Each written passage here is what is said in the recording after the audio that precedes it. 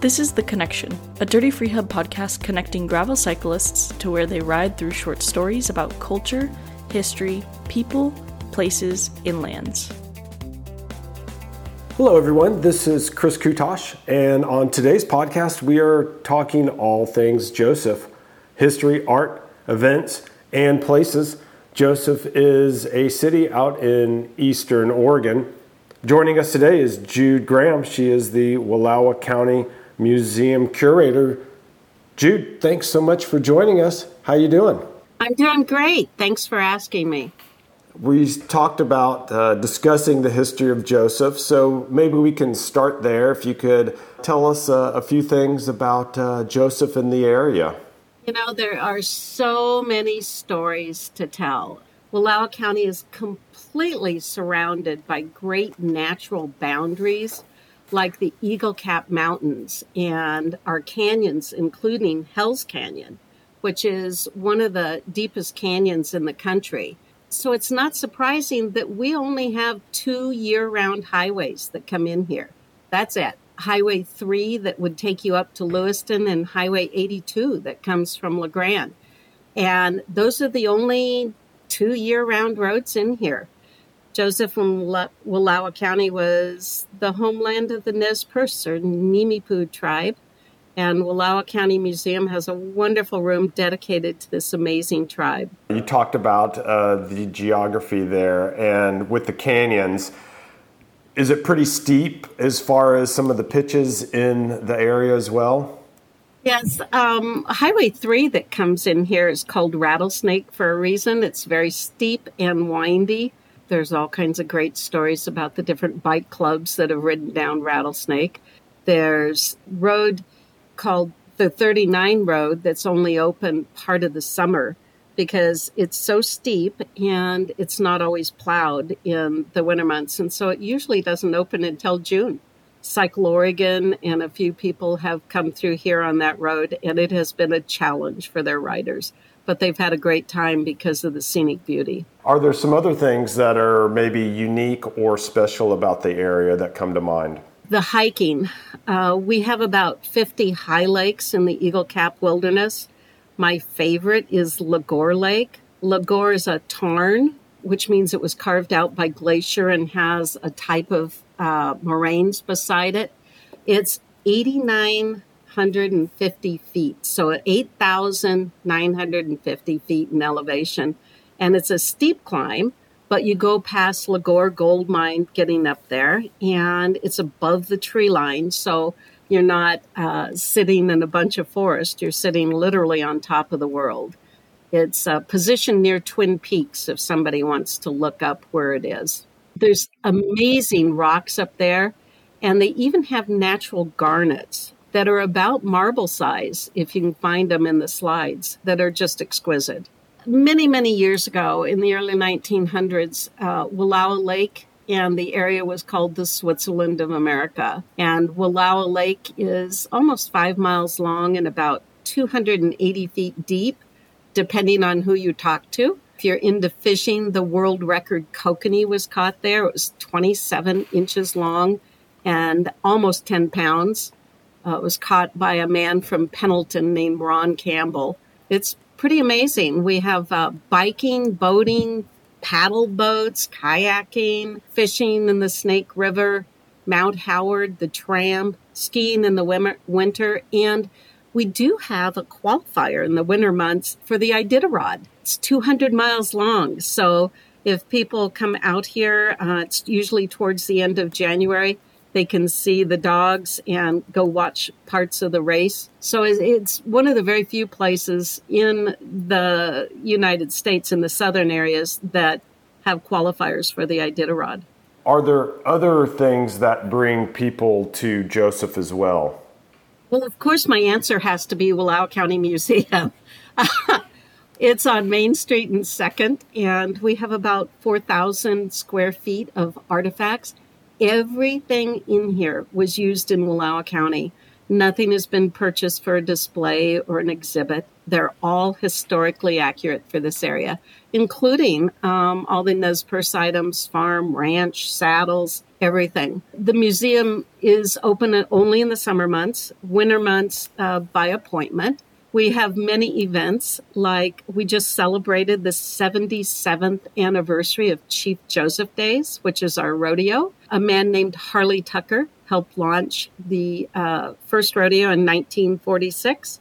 And it might be interesting for some of your people to know it was held on top of the East Moraine of Wallowa Lake. Wallowa Lake has almost perfect terminal and lateral moraines, so it's surrounded by moraines. And the first one was held up there, and if you hike that area, you can actually see some of the skeletons of the first arena and such. We have Juniper Jam, which is coming up this weekend. It's always held Labor Day weekend, and they bring in about 10 different musicians.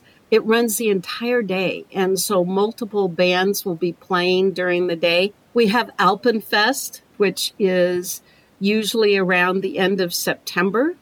And for those that want to come out and kind of see what early winter is like here, the Saturday after Thanksgiving, we have what's known as Jingle Through Joseph. And it's a parade. It's held right after the sun goes down. So you'll see horses with Christmas lights decorating them. It's a lot of fun. It's a very small parade.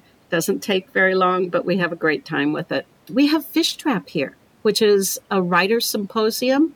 It runs twice a year. It's run by the Josephi Center. They bring in famous writers from all over the country.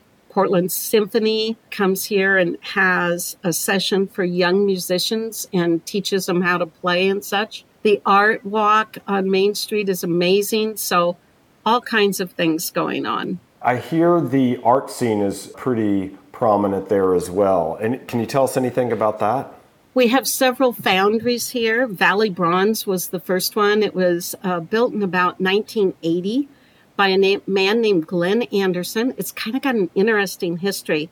At the time, logging was going out as an industry. And so we had all these loggers that were out of work. The one thing that the loggers all had in common is they knew how to weld, because their trucks or chains or something was always breaking. And Glenn Anderson knew that, and he wanted to figure out what you could do with welders. So he built Valley Bronze Foundry, which casts fine art bronze for artists from literally all over the world.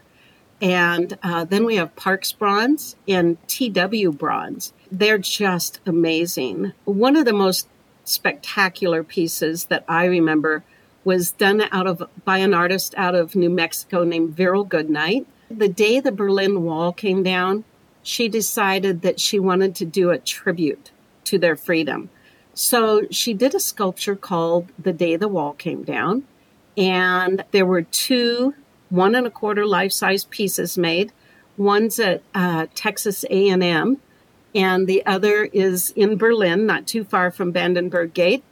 And they're 5 1.25 life-size horses jumping over crumbled pieces of the Berlin Wall. And every inch of it, even the rebar, was made out of bronze. And it was all cast here in Joseph. So there's some amazing pieces out there. Our art walk on Main Street has about a dozen life-size to bigger bronzes that are permanent. And then we have rotating art that comes in on a regular basis, and some fantastic art galleries. Who would have known? So tell me a little bit about when you have one of these big bronze statues, how that process of creating one of those works. Our bronze here is done by the lost wax process, and it's very intricate. You can Google it, but the basic steps are the artist would make their original out of clay or wax usually. We had one artist, Leo Osborne, who carved his originals out of bird's eye maple wood. And then a mold would be made off of that. Out of that mold would be a wax. That wax would be coated in what they call slurry, or think of kind of a ceramic coating on it. The wax would be melted out, and molten bronze would be poured in. And so it's a ton of steps. Well, there's a limit to the size you can make the pieces. So every single piece, every single sculpture, say you had a human body, the hands and the fingers might be cast separately. An arm would be cast separately if it was in a position that you couldn't make the mold of it. So those separate pieces of the ending metal would have to be welded back on. Now think of a young woman's skin, a baby's skin, how soft and smooth it is. Where that seam of the weld was, the foundry welders would have to weld it back together and then smooth out that rough area so it was exactly like the artist had it in the original sculpture. Absolutely smooth. And that takes special skill and talent. All three of our foundries here are equally good at that. And they've made amazing pieces that grace our country and the world. Raymond Parmenter cast here, and he did the most gorgeous sculptures of women and life-size statues and such that are all over the country. Yeah, it's an intricate process. And then after all that's done, they have to put the color, the patina on it. Now, the bronzes that I told you about a little while ago about Verrill Goodnight, those 1 1/4 life-size horses, the men actually had to crawl into the body of the sculpture to weld it on the inside so it'd be structurally sound. It was an interesting process for them, and they learned a lot with it. They actually had to fly to Germany to put the sculpture back together. It was so big it couldn't fit in an aircraft. So some of the local foundry people from Joseph actually flew over there and welded it back together and patinaed it on site. If your listeners come to town, TW Parks and Valley Bronze will do tours. Quick question on Wallowa Lake. You said it was 280 feet deep, which is incredible, or right around there. How was that lake formed, and how did it get so deep? It was formed by a glacier. And, I was scanning documents for the museum about a week ago. I found a map from 1926 where they were measuring the depth of the lake. Now, I don't personally think of the 20s as having the capability to measure something that deep. And I wonder what it was. I wonder how they did it. But they're within 10 feet of the modern day measurements of the depth of the lake. So I thought, wow, this is pretty incredible that they were able to do that. But it was all carved by glaciers. So the moraines were deposits from the glacier carve out. And the town of Joseph has, and a lot of the area of Joseph has the remains of that. To say we have a lot of rocks here is such an understatement. There are rocks everywhere. They're left over from that glacier. In fact, when we redid Main Street of Joseph in the year of 2000, and we put in the art walk with all those beautiful bronzes, we got rocks, and I'll say that got with a lot of humor, from farmers. We actually, the Economic Improvement District, went out to the farmers and said, all those rocks in your field, could you give them to us free and we'll haul them away and we'll fill in the holes in your field. And that's how we got our landscaping boulders for the town, because their rocks are everywhere. We also have a lot of clay deposits in the area. So most of the historic buildings in town that are made out of rock, Bolby stone, or brick, all of that was sourced from here. So we have a lot of those clay deposits and stone deposits here. And marble, it's not really pretty marble. It doesn't have a lot of veining. It looks more like obsidian, but there's black marble here too. A little bit of everything in Joseph. Yes, absolutely. And if people want to find out a little bit more about Joseph or the area, what do you recommend? I would tell them, of course, to come to the museum. Our docents, our volunteer docents are amazing and they know the whole area. But probably the best thing to do is to look up Wallowa County Chamber. They have a wonderful online site that has all kinds of information about events, what to do, what to see. If they call the chamber, ask for Dina. There's my personal information. Dina's amazing. She knows everything that's going on in the county. Wallowa County Chamber does a great job for us. And it's just WallowaCountyChamber.com. For the people that don't know how to spell Wallowa, which is a question we get a lot, it's WALLOWA. We have wonderful businesses and restaurants in Joseph. The museum is next door to a place called the Stubborn Mule. They take good care of the town. They volunteer for a lot of our events and help all over the county. We have other restaurants that are brand new. We have in Enterprise, which is 5 miles away, Terminal Gravity Brewing. So those people that love a fresh beer, especially in September, they'll do a fresh hops beer that they only sell here. And you need to call them and see when they're making it because it doesn't last very long. There's a lot of people that set their calendar by when that fresh hop beer comes out. Our shops on Main Street, Joseph, are incredible. One-of-a-kind items, art galleries, great restaurants, and you can walk up and down Main Street very easy. If we had more time, we could talk about a lot of other things to see, including Sunrise Iron's Tractor Museum, which is pretty incredible. He has an entire building of historic tractors, and they all run, whether they're steam engine or coal. He has even one tractor that there's only 2 in the world. A lot of hidden gems out here that you kind of have to ask a local about to find out about.